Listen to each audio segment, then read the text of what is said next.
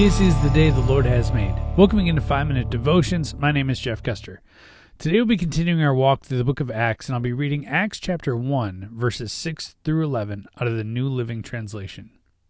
So when the apostles were with Jesus, they kept asking him, "Lord, has the time come for you to free Israel and restore our kingdom?" He replied, "The Father alone has the authority to set those dates and times, and they are not for you to know. But you will receive power when the Holy Spirit comes upon you, and you will be my witnesses, telling people about me everywhere, in Jerusalem, throughout Judea, in Samaria, and to the ends of the earth." After saying this, he was taken up into a cloud while they were watching, and they could no longer see him.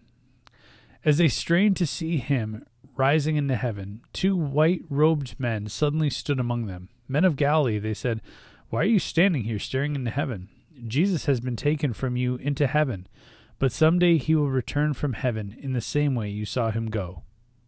I think we often miss the last half of verse 6, where it says, "Lord, has the time come for you to free Israel and restore our kingdom?"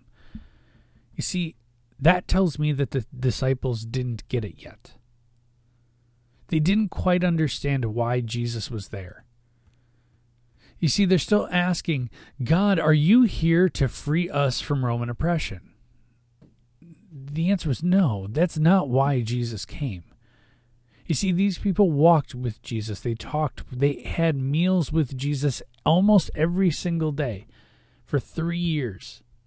And they still had questions. They still didn't get it all.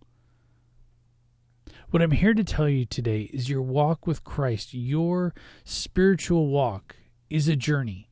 And it doesn't end with you accepting Christ in your heart. It doesn't end with you confirming your baptism. It doesn't end when you say, "Okay, God, it's you and me now." It keeps going. It is a constant walk. It is a constant journey.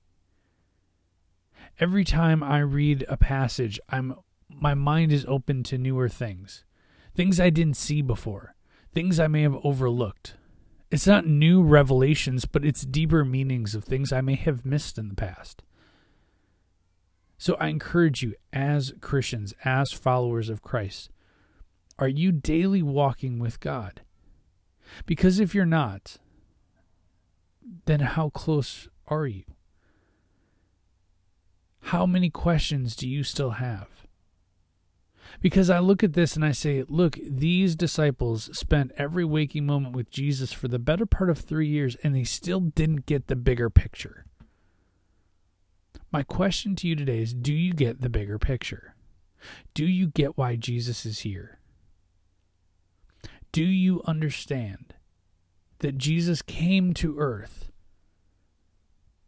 lived a life, died, rose again, so that you could have eternal life with him? Or was he just a really good guy with good morals that we could learn some stuff from? It's important for us to know who Jesus is and to walk with him every single day. I'm sure that's why you download this podcast. I'm sure that's why you're reading your Bibles, because you want to have a closer relationship with God.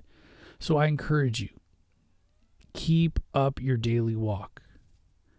And if you have questions, go to somebody who you think will know the answer.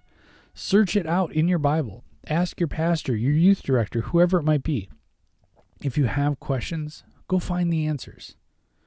But let me tell you, your journey is a daily walk. And the daily walk doesn't end when you say, "Okay, Jesus, it's you and me." Your daily walk continues far beyond that, because every day is a new day. Let's pray. Heavenly Father, give us a heart that is longing for you, so that every day when we wake up, we long to be better followers of you. We long to be brighter lights in this world. God, instill in us a desire to tell our friends about how you've changed our lives. In your name we pray. Amen. Remember, you are a loved child of God. And how are you going to echo Christ today? We'll see you tomorrow.